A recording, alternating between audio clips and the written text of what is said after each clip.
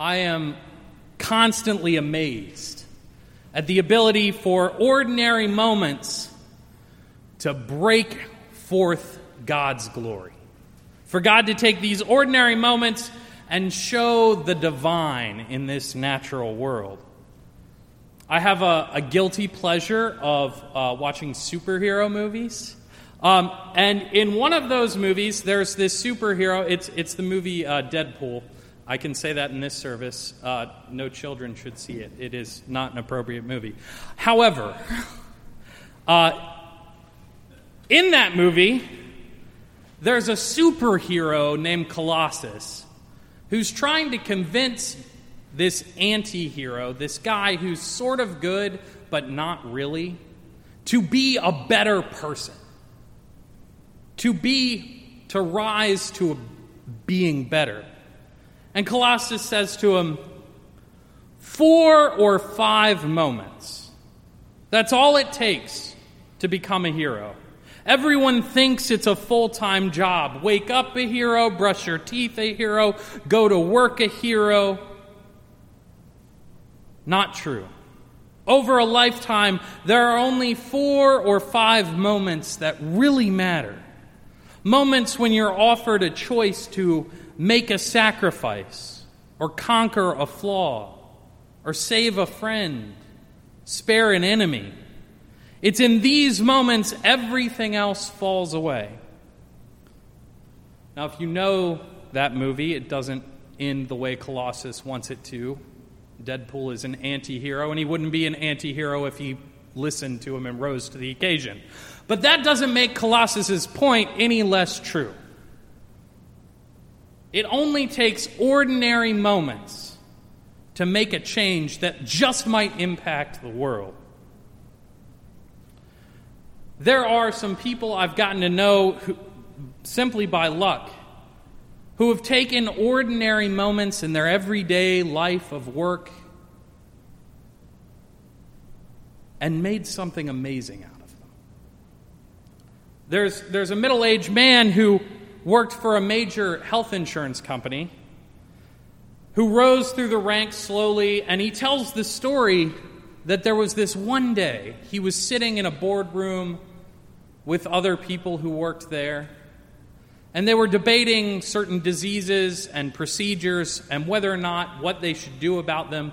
And at this point in time, there was no law requiring them to be covered. And he stood up and said, "We have to cover this because it's the right thing to do, even if we don't have to." That decision, that moment, that ordinary moment, made an impact on people's real lives that person will never meet. Or I was in college and a friend of mine took her ordinary resources and turned them into something awesome. In college nowadays, when you go to college, they have these meal swipe programs where they give you a card and you swipe and you get your meal. And you have so many of those for the entire semester. And at the end of the semester, they all get zeroed out. And so this friend of mine decided that she was going to take her extra meal swipes at the end of the semester and get food to go. And she took it into Monroe Park and passed it out to the people who didn't have something to eat.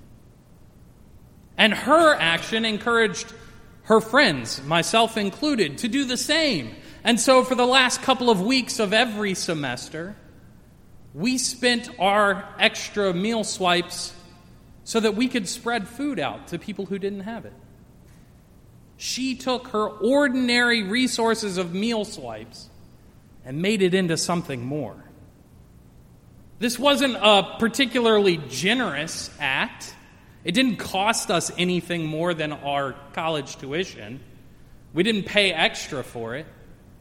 But we took what we had, our normal, ordinary, everyday items, and made something out of them. This was a ministry of simplicity that took the ordinary things and allowed God's kingdom to shine through them. And our scripture today is the very beginning of Jesus' ministry. We're in chapter 4, and all that's happened up to this point is we've been told Jesus' lineage. That's chapter 1. That's the whole thing. It's awesome. Then we have the story of Jesus' birth and the Magi visiting. And then he becomes a refugee and flees to Egypt. And then comes back.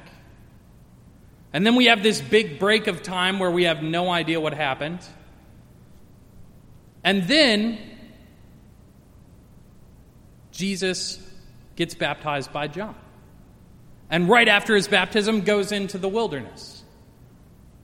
And then at the end, when the angels are waiting on him, that's where our story picks up. Jesus hears that John has been arrested. And John's ministry has been ended. And so Jesus begins his ministry. And he begins it with this proclamation: repent, for the kingdom of heaven has come near. Now, I don't know what your experience with those words are. My experience was having people yell at me to repent or I'm burning. Walking on campus, they would yell from their bullhorns. And so that word hurts me, and it would be better translated, change your mind for the better, because the kingdom of God has come near. It's not when Jesus says it, it's not some condemnation that you are totally evil and you need to change all your ways, although I do believe in total depravity. It is a recognition that we have to make a change of our mind for the better and do something different. This is when Jesus makes that stand. And the verse there, has come near. This means that the kingdom is already here. It's not coming later. The kingdom of heaven has come near. It's here. It's now. This is when Jesus first utters that mantra and begins to recruit his disciples. And I have to admit, I'm very confused by how this whole disciple recruitment process goes down. A typical rabbi gathering disciples would have been very educated, and they would have the most educated people come and basically audition or an interview to become disciples of that rabbi. And they would, the rabbi would ask them questions, and depending on how the disciple, the want-to-be disciple, would respond, they would either be said, yes, come and the rabbi would say, yes, come and follow me, or would say, go back home and practice the trade of your father. And so that's not how this story goes down, though. The disciples don't approach Jesus. Jesus approaches the disciples. And not only that, they aren't highly educated individuals. They are the most ordinary of professions. If you live on the Sea of Galilee, one of the most normal things you could possibly imagine running into is people fishing on the sea. And so he picks this very ordinary thing to let the reality of the divine breaking through be shown. And I'm sure you've heard plenty of sermons that talk about this. And this is about where I expect you to check out and maybe pass out. But I want you to imagine with me, what would it be like if Jesus were calling someone today? What ordinary thing? What is the most ordinary thing that Jesus would come to? I don't think he'd go to the seminary and say, hey, you seem to know a lot. Come and follow me. It would be something so ordinary. Maybe it would be Jesus at the bank and seeing people in line there to deposit checks saying, I see you all know the importance of saving for your future. but follow me and I will show you how to save your future from yourselves. Or maybe cashiers at an ordinary store in all of our experiences of shopping. You can find the value of everything for sale, but I will show you the value of each other.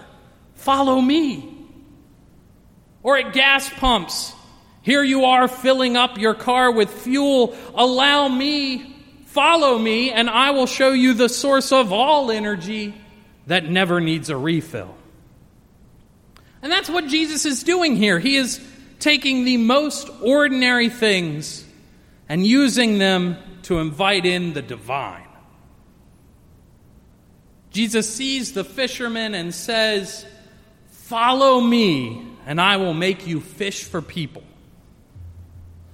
It sounds almost like a bad pickup line to me. And I know that pickup lines, little lines of puns, don't work.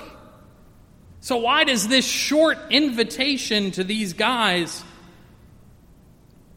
cause them to immediately drop everything and follow? It amazes me that they just leave it all behind, their family, everything. Clearly, to everyone else at this situation, this is the dumbest decision these guys have ever made in their lives. They have one brief encounter with Jesus who hasn't really done anything at this point. They haven't witnessed a miracle. And they just drop everything and follow him. These people must look totally illogical to everyone around them. They must look devoid of all rational thought. Because clearly, they don't know what they're doing, or they wouldn't be doing it. And I think that's how we look to a lot of people in this world. I know that there have been tons of people who try to defend belief in God as this rational, logical arguments. But so many people in this world hear those arguments and say there is no argument that can be made that will make their faith seem rational to them. We look foolish to them. But I, for one, am okay with that. I say let's embrace it. I don't care if it's irrational to believe in something that can't be measured, because I, for one, have felt the presence of God, and I will bear witness to the power of God to take the ordinary and make it more. I don't care if it's irrational and my brain tells me this can't be real, because I remember those moments in my life where the impossible actually happened. And I can never be the same. In fact, I'll flat out admit it. I personally don't find any argument for the existence of God compelling. And so if my faith is irrational, I don't care. Because I love that I have my faith, and that I will continue to bear witness to the power of God and the reality that I have felt. Because it would be irrational to ignore my own experience. If it isn't logical, God still takes the ordinary to bring the divine into this world. My favorite quote about this is by Blaise Pascal. He said, "The heart has reasons which reason cannot know." And it's because of this faith that we're all called to take our ordinary lives and use them to bear witness to God in this world. We don't have to be sitting on some powerful board or have meal swipes that aren't used or be a lawyer or a doctor or a reverend. We just have to be ourselves and look for that ordinary thing that's in us that God wants to take and use to reveal the gospel to others. I served a church in Michigan, and there was this older gentleman who had heard a sermon that called people to find what within them could be used for God. And so he set up this meeting with the pastor, and the pastor and he were talking, and the pastor started with, well, what are you passionate about? What are your interests? What do you find your identity in? And the man thought and responded. He was retired, and he said, I love to fish. He was a fisherman. And so they thought, how can we use that ordinary thing to make it more? And so he took that idea and decided to start a mentoring program where people would teach younger kids how to fish. And then he created this tournament, a fishing tournament for kids on Lake Superior. And then he got sponsors for the tournament. And then after a while, he had enough money, he started making scholarships for the people who participated in the tournament that helped kids go and get a higher education, all because he took his ordinary love of fishing and let God do something more with it. So what is the ordinary thing in your life that God is just waiting to take hold of? Where is that ordinary, regular life piece where you can take it and bear witness to the reality that the kingdom of God has drawn near and is here? What's the ordinary thing that you love that can show others a glimpse of God? Amen.